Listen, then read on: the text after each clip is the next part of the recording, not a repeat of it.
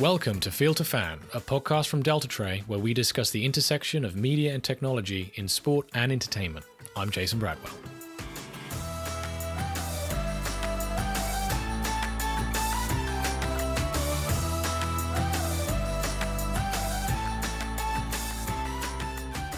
Watching a game is no longer enough for the modern day fan. Engagement is 3 or 4 times higher when viewers can interact with the content that they're watching. Streaming providers not yet investing in interactivity and gamification are falling behind.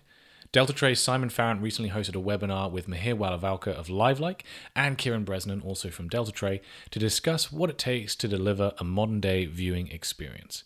Specifically, they covered specific use cases of how rights holders can introduce interactivity to a streaming experience, from influencer chats to live polling and more, how to convert passive viewers into engaged, loyal fans through interactive experiences, in turn improving user acquisition and reducing churn, and the benefits that Delta Tray's and LiveLike's integrated over-the-top video player and fan engagement platform can deliver. It was so good, we just had to take the audio and share it on this special episode of Field to Fan. Here we go. Hello, everybody. Thank you so much for joining us. I'm Simon Farrant from Delta Tray, and I'm going to be hosting the webinar today, where we're going to be looking at the role of interactivity when it comes to OTT. I'm delighted to welcome the two panelists we have joining us today. Mihir Walavalkar from LiveLike, he's the CEO and co-founder. And we've also got Kieran Bresnan joining us from Delta Tray, who is SVP of Solution Engineering. Mihir, why don't you just do a brief introduction to yourself and LiveLike? So I'm Mihir Walavalkar. I'm the CEO and co-founder of LiveLike. We are an audience engagement platform that works with sports leagues, media companies around the world to help convert their passive audiences into engaged communities. Cool, thank you. And Kieran, do you want to just run through your role and Delta Tray's role in OTT generally? Great. I'm Kieran Bresnan, SVP of Solution Engineering for Delta Tray's Video Experiences Unit. We're a very large systems integrator and product company focused on building our customers, designing, building, and powering our customers' OTT platforms. So our products encompass the video workflow, application development, UI design, and personalization. And we work for very large customers like DAZN, Sinclair, BritBox, Bell Media, and NFL. Cool, thank you. All right, so let's get started. So there was obviously an announcement went out talking about the fact that both Delta Tray and LiveLike are sort of integrating within our product set, which is fantastic news. To sort of start from the most general point, I guess, what do we mean when we talk about interactivity in OTT? Can, for either of you, what's the elevator pitch? The way we think about it, at least from our perspective, is that today's audiences are conditioned for interactive participatory experiences. Most of us most of us do spend a lot of our time on social media, on group chats with friends on WhatsApp while watching games or TV shows, and that behavior translates into all walks of life. While most of the live viewing experience for the past few years has shifted from TV to mobile, the interactivity hasn't. It's still primarily a passive viewing experience. There's active experiences in the sense that you can choose your own content, there's personalization, but when the idea of community still hasn't percolated enough, and that's where we're trying to fix. We think it's a problem, and so we're trying to fix it. Is how do we bring community and interactivity into live streaming, whether on mobile or on connected devices? And for us, at least this is something that's been around in Europe for a long time, but in the US, betting is becoming a key part of every conversation with rights holders. In order for that to actually happen, interactivity, participatory experiences are extremely important, and more social their experiences, the better the UX is as well. And our partnership with Delta Tray is meant to address that, because LiveLike solves one part of the equation. Delta Tray brings the entire digital and video ecosystem into the picture as well. Well, thank you. That's a really nice segue, Kieran, from a Delta Tray perspective then. Yeah, I think we've always kind of seen it as kind of two different parts, where we have interactivity with the media and the data. So we do a lot of that with sports media. We're bringing in real-time stats, and we allow the end users to interact with that, see widgets, they get a better experience. They can have interactive timelines where they can get that live experience even while watching VOD. I think what Mihir and Livelight bring is that kind of fan engagement. It's the community side of that kind of interaction, which I think is a great set of features to add to our kind of products to kind of bring to market. So I think that kind of both sides where you're interacting with the content and obviously the editorial and the customer that sits behind that, and then also the community. I think over the last 18 months, I think we've all seen how important that is to kind of build up that virtual community and to kind of have those features so that it's you feel part of something bigger than yourself. We talked a bit about the role of interactivity and the potential role it plays from a sort of community and interactivity perspective, but is there a way to sort of paint a picture of what it actually means from a monetization or an engagement or retention, I guess, side of things? Are there sort of specific numbers you can put to that, or is it more of a case of evaluating the progress that's being made? Yeah, I mean, look, we can point towards some empirical evidence from other industries. On average, there is a 6x multiplier in the gaming industry when you went from single player experiences to multiplayer experiences. A simple thing, in the 2000s, primarily gaming was, and they were all popular experiences already, were console games where it was you versus the game, so to speak. The moment that became a multi-MMO world sort of came into play, and now you have free-to-play experiences like Fortnite and social experiences where, you're monetizing through in-app purchases and microtransactions because there's a whole community and you're mocking each other. That guilds and tribes behavior sort of comes into play. There is a 6x multiplier. And that's today. It's only going to continue to grow from here on. If you look at other industries where e-commerce comes into play, like Amazon versus Pinduoduo, or music streaming, where it's more podcast versus Spotify, or radio versus Spotify, that aspect of interactivity and community, going from a passive experience to an interactive experience. I mean, we usually chart it out in our Livelight presentations, where you have, if you have x-axis, which is single player to multiplayer, which is audience to a community, and your y-axis is passive to interactive, it unlocks a whole world of monetization opportunities, because the bottom left quadrant in that graph is your current model, which is subscription and mass advertising. But the moment you expand beyond that, you start getting experiences where you get microtransactions, in-app purchases, you start getting peer-to-peer challenges and wagering, you start getting influencer-led marketing. All of these things are currently prevalent on big tech and gaming company apps. Those can be brought into media company apps because the idea, the IP is best suited for passionate behaviors, best suited for anything to do with the guilds and tribes mentality, the clans mentality. And we haven't, quote unquote, exploited that enough, the way I think about it, because all that activity is happening off platform, is happening on Twitter, it's happening on social media, it's happening on Reddit. Those, we believe, at least some of that should be happening on platform for people that are actually paying billions of dollars for rights or creating new content. And that shouldn't be happening somewhere else. It's better from a user experience standpoint because you're not switching back and forth between apps. And it's better from a monetization standpoint because you now have more attention of your audience and you can start monetizing it in different ways. Kieran. Yeah, I think for us, it's about kind of increasing engagement and enjoyment for the end user. And I think once you start building up that cadence where they're spending more time on the application, I think Mihir hit the nail on the head. They've been doing this in the kind of gaming industry or mobile gaming industry for years now, where they're building up these microtransactions, loyalty schemes. You have that kind of building up that community. And I think as you increase interaction to the platform, you can get more analytics. You can then recommend more content to that user. You can build up increased advertising revenue. You can then have direct monetization with in-app purchases and microtransactions.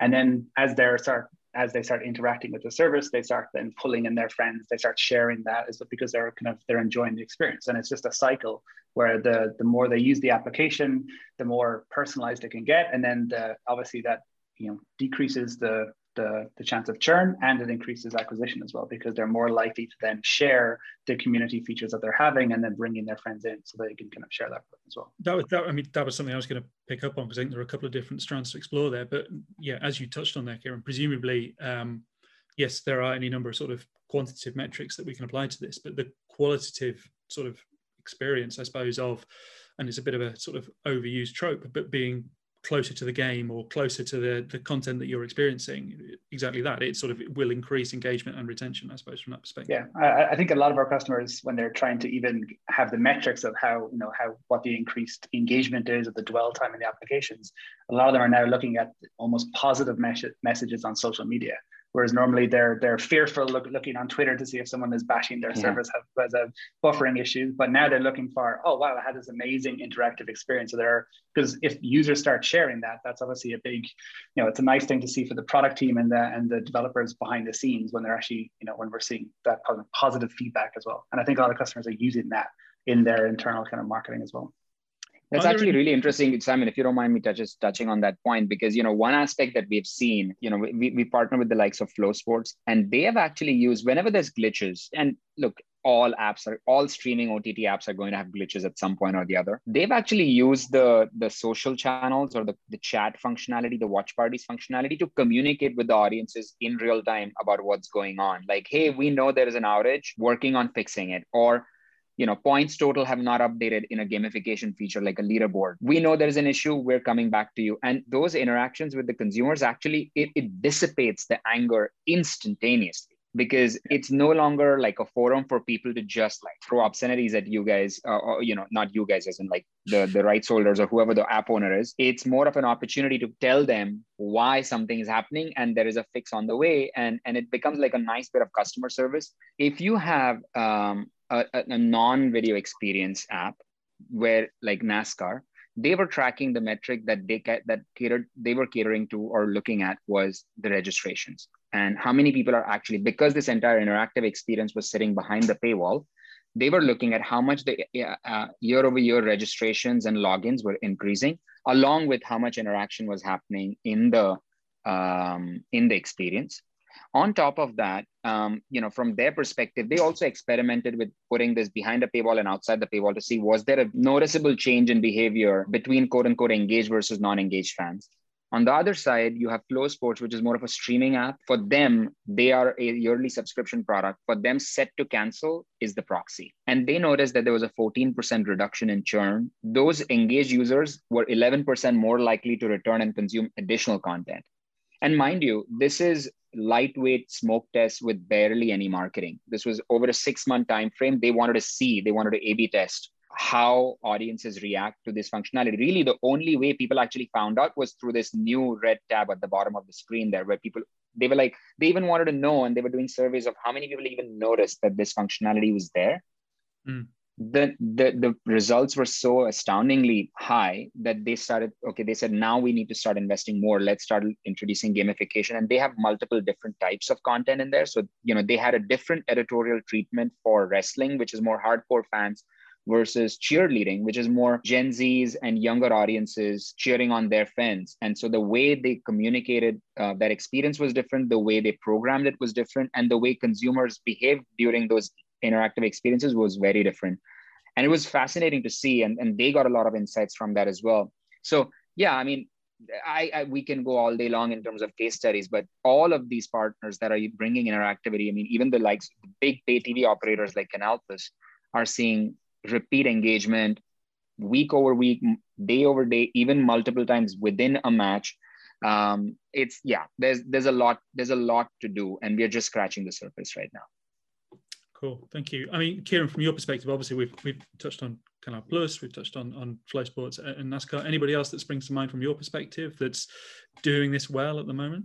Yeah, I think if you think about kind of pure interactivity, I think the traditional broadcasters, especially in the UK, they a few years ago they kind of pioneered this with things like X Factor and Love Island, where they're on the traditional broadcast they're getting in people's votes, etc.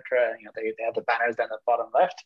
I think kind of moving into kind of OTT, I think the mobile gaming, the esports applications are fantastic at this. They've really built up that sense of interactivity, both with the data and then obviously the content and the user and the communities.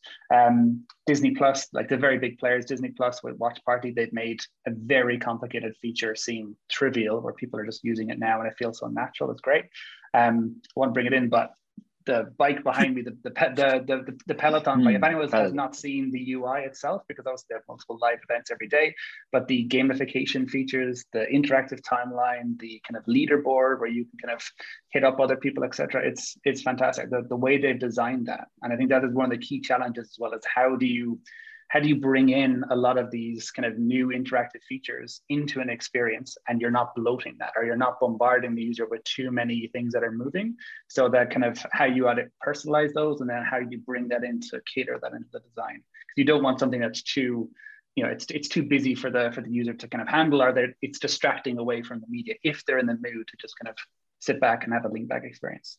I think that, I mean, the Peloton example, and also something you touched on as well, Mihir, the sort of the ease and the accessibility of this type of functionality is clearly so crucial. As you say, the Peloton example, ultimately you could sit on that bike without the screen on and have an exercise experience, however you want to sort of frame it. But ultimately, the thing that keeps you coming back and keeps you paying that subscription fee will be the ease of use and the way that you are engaged with the challenges you are being set. And I think that's a really, really important point.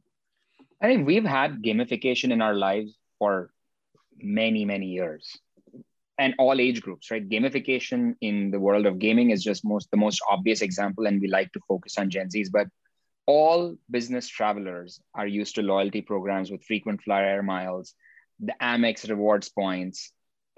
Gamification has been there to incentivize certain behaviors forever. It's just that we're now bringing it to the world of media and entertainment, in terms of watch times and session lengths. And hey, the more content you consume, the more points you get. The more points you get, the more premium experiences it unlocks. It's just that those premium experiences that it unlocked were not there. Now we're building those. And ask me anything session if you unlock a level or something like that.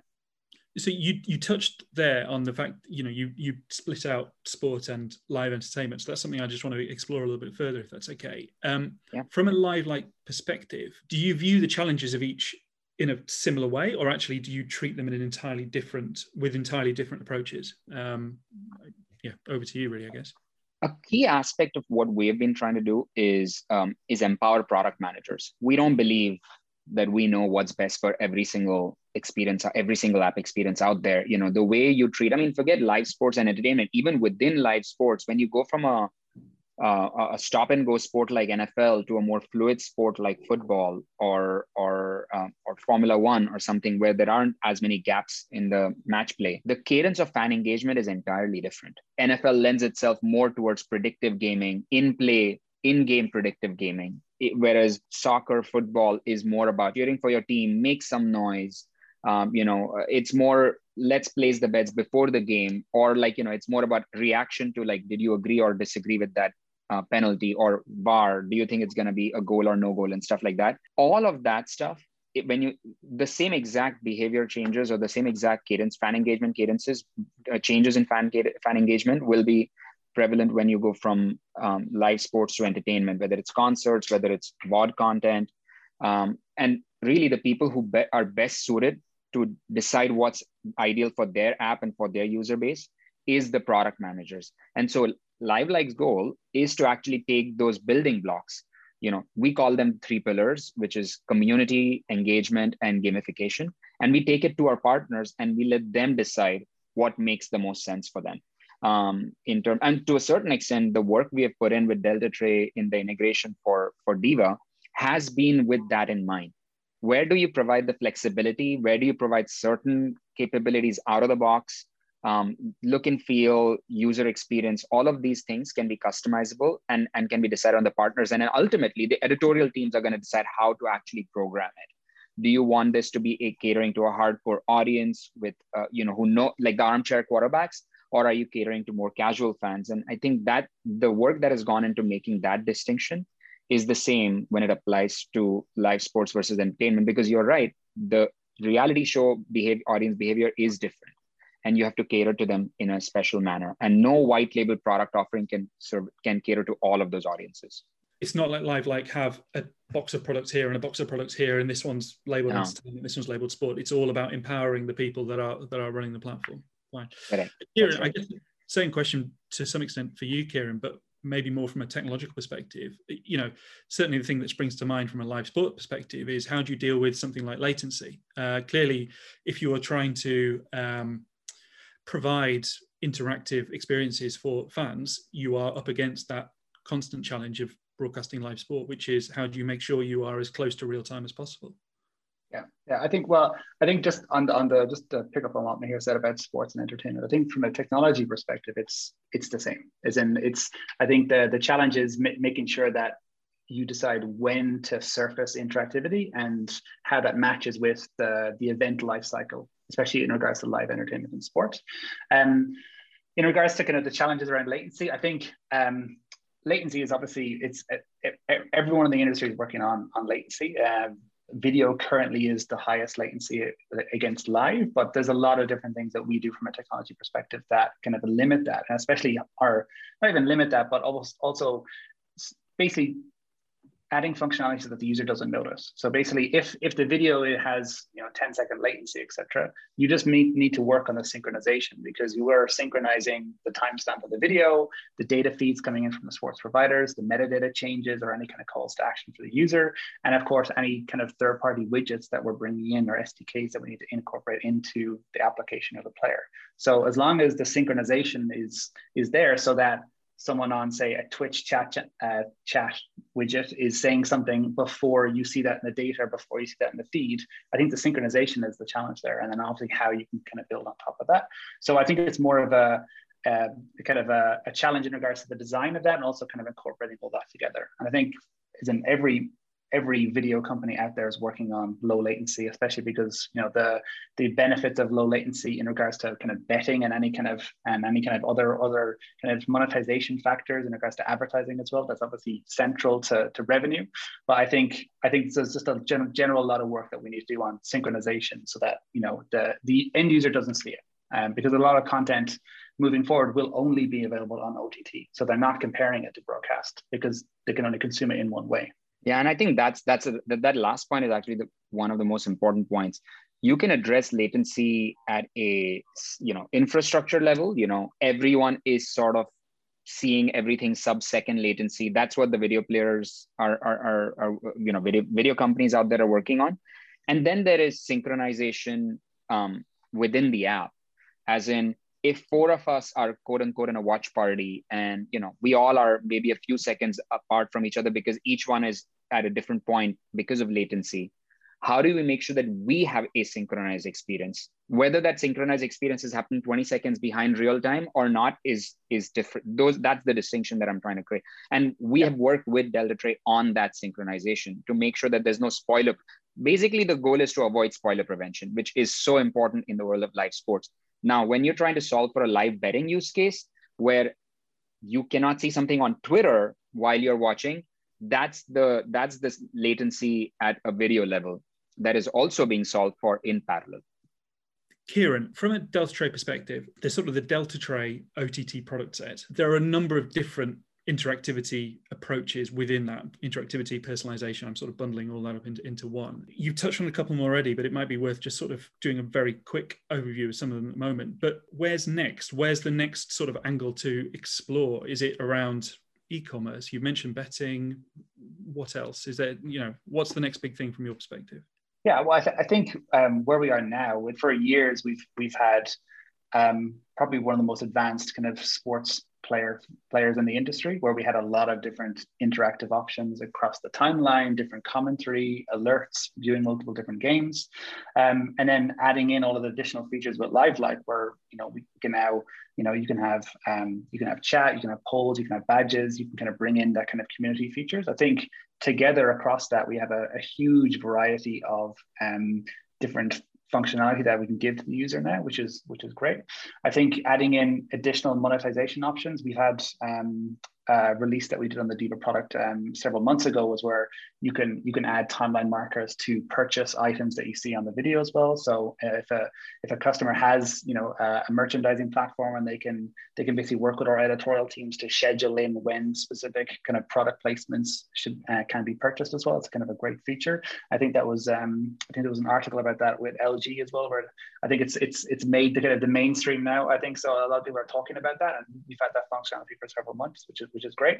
I think some of the other features that Mihir were talking about in regards to kind of building up that loyalty reward system, building up that kind of tribal kind of community, I think that's quite key. And once you start building up that, more monetization options can become available to our customers, and where they can start, promoting more content, kind of rewarding that loyalty, and then obviously those users will hopefully then reward the core customers at the end of the day. Yeah, Mihir, same question to you, I guess. What's next from your perspective? Where do you see the short-term future of interactivity heading? We are really focused on the aspect of, one, from betting standpoint. How do you use this interactivity towards betting? But from a non-betting experiences standpoint, especially with the monetization lens on, it's the idea of digital gifting, virtual tipping. Tip jars is becoming extremely popular. Twitter Spaces, Clubhouse, all of these guys, the whole creator economy, passion economy, the functionality that is getting ingrained into the younger audiences from that perspective. How do we help our partners bring that into their experiences and take advantage of those behaviors? Is where our focus is. Interactivity is just underpinning all of that. Like I mentioned before, community, interactivity, and gamification. The combination of those three is where we're focused on. So at a high level, it's the rewards economy, points, badges, leaderboards, unlocking premium experiences, ask me anything experiences, or influencer marketing type of experiences. And from a betting and from a monetization standpoint, it's wagering as well as non-wagering. Okay, I'd like to sort of move on to more of a I guess more sort of tangible point, I suppose, for anybody that was potentially looking at implementing some of this type of functionality. People, this is not news by any means, but people are consuming their sort of streaming content across any number of different platforms now. Presumably, from an interactivity perspective, what is both expected and or feasible on each of those platforms will differ. So how do, Mihir, I'll come to you first. How do you address that? Are you specifically developing per platform, or is it a case of, again, going back to the product managers and working with them? Well, we focus on building out our SDKs, native iOS, Android, and web SDKs. Usually from a feature standpoint, there's parity. And so, even with the integration with Delta Tray, Lord knows my development team has been bombarded by Delta Tray's QA team with feature parity. It's been amazing to see how much attention to detail goes into that aspect. Like, it's the smallest of changes that can make a difference from a UX standpoint, from different platform perspective. But what experiences you want to launch on connected devices versus your mobile devices, like, you're right, that's where product managers do come into play, because the input mechanism for, especially when it comes to interactivity, the input mechanism, which is just simple tap on your phone or click on your website, is not the same when you're dealing with connected devices. You have different remotes, you have voice controls come into play as well. So it's hard to have parity across those, mainly because there shouldn't be parity across. They should all be designed separately. But our partnership with Delta Tray is done at a video player level. So it sort of solves for that to a certain extent, because you can still continue to do work on the front end, but when the widgets or the influencer chat or whatever is coming on the video through Diva, it takes care of a lot of those UX concerns. I think, as Mihir said, the functionality should be kind of, there should be parity on the functionality, but there's certain sorts of interaction that work better on different screen sizes. And it's not actually just screen sizes. So you would say, okay, if I'm watching on TV, I want more of a lean back experience. If I'm on my phone, I want to interact with it, because obviously you have your fingers. But I think there's so many other criteria that we need to solve for as well. There's the event lifecycle, it's not just about, what interactive features should be available on the screen size. It's also matching that to the event cycle, pre-game, during the game, halftime, break, the time of day. If someone's coming to an application in the morning, their 5-second commute these days versus a half an hour commute a year ago. How much time do they have to actually view content versus interact with that content? Because we have to schedule in. And that's why it's key in regards to the kind of the operational teams working on both live events, that we're working, making sure everything is synchronized, and also working with the Live Light team when their editors are then putting up polls and kind of creating the kind of programmatic work inside there. There's who you're with, is in if you're watching content by yourself and you want to engage with people that are in a different room or different city, etc., it's kind of it's very different if you're watching, say, a big rugby game and you're all there sitting on the couch together. You're less likely to be interacting with any applications or even playing with a companion app because you're there with your friends. Also, I think the user demographics in regards to how to promote that interactivity is different if they're a boomer versus a millennial versus Gen Z versus what culture they're in. Isn't the interactivity that you would design for an application in London would not work in Tokyo, because it's a very different culture in regards to how data is presented as well. So there's quite a lot of different criteria that we need to look at when we're kind of looking at kind of interactivity and how it should be displayed, the time when it should be displayed, what type of interactivity, and then also the device that it's on as well. I'd like to finish on a big sort of open-ended question. We've talked a bit about the short-term future of interactivity, some of the specific verticals and applications that you're looking at. But from your perspectives, what's the end game here? What does this become? Is this the first step on the road to a metaverse? Are we talking sort of Ready Player One style, living in virtual reality type experiences? Where do you see this heading in the sort of medium to long term? I can jump in. I think it's quite interesting, especially what's happened over the last few months with the pandemic. I think there's some user trends that have happened over the last 18 months in regards to interactivity that I think will stay. And I think some of the ones that we've noticed for our customers is that, especially on the sports side, where live sports stopped for several months, a lot of our customers made great use of old VOD content and produced new VOD highlights, kind of looking back at certain events, etc. So I think that is quite useful for a lot of customers as well, to kind of dig into their archive and then produce new content. I think a lot of people worked on making VOD feel more live. So that is the interactive timeline, or that is having reactions based on if you're watching something together and you have that time coded or the kind of synchronized data alongside the video. I think making VOD feel more live, that kind of giving that a little bit more interaction. And I think crafting a virtual community. I think that kind of community features and the fan engagement, I think everyone has been trying their best to be more interactive with other people in a virtual capacity. And I think that trend will just continue. So I think we're still on the incline of the kind of the innovation curve in regards to interactivity. If you look at companies and people growing up now using Snapchat, using TikTok, the way they interact with applications is very different. And I think unless we cater for every type of interaction pattern out there, our customers are potentially, going to miss out on, at the moment, 5-10% of the audience, but as that increases, it could go up to 20-30%. So I think everyone needs to kind of update their roadmaps to have as much kind of interactivity as possible. Yeah, I mean, we started our journey as a live streaming virtual reality business. So I would say that we were probably ahead of the curve when it came to the whole world's leading to a holodeck type of a movie. But everything that we just touched on today will probably take 3 to 5 years to mature in the world of sports and entertainment, just because these are big organizations with very complex infrastructures and processes in place, legacy infrastructure, as well as whatever's coming in the future. And the pressure to get it right within the live sporting environment. I mean, we're still trying to solve for never go black in a live scenario 10 years into the advent of OTT. So, these are really hard problems to solve. And I think I have stopped thinking next 10, 20 years, no one knows where it's going to be. I'm thinking more next 5 years, and everything that we just talked on is the next 5-year horizon. Yes, there will be improvements in hardware. There'll be new devices that probably Apple will launch. Autonomous cars will have a role to play, for live entertainment as well. When you're, driving around and you're driving with your TV while watching TV without actually driving. There's so many things. IoT will have a role to play. We can throw every buzzword out there, but ultimately, how quickly product managers adopt those experiences is the only way, unless we're going into a world where it's all UGC and fans are creating experiences for other fans, which is a different question altogether. That's not a world of sports experience. That's more platforms, which are like a Roblox type of a thing.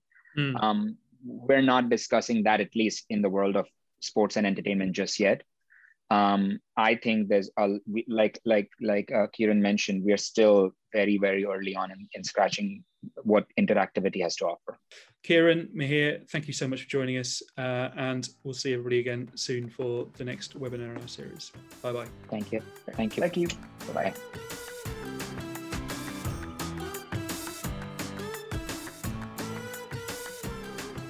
And that's it for this episode of Filter Fan. A massive thank you again to Mihir and Kieran, and of course Simon for hosting. If you've enjoyed listening, be sure to subscribe, rate, leave a comment. It all makes a huge difference, and I thank you very much for that in advance. If you'd like to learn more about Delta Tray, you can visit our website at www.deltatray.com, or you can reach out to us on LinkedIn or Twitter. All credits for the soundtrack go to Rex Banner, and this episode, of course, was produced by Marco Lorenzi. See you next time.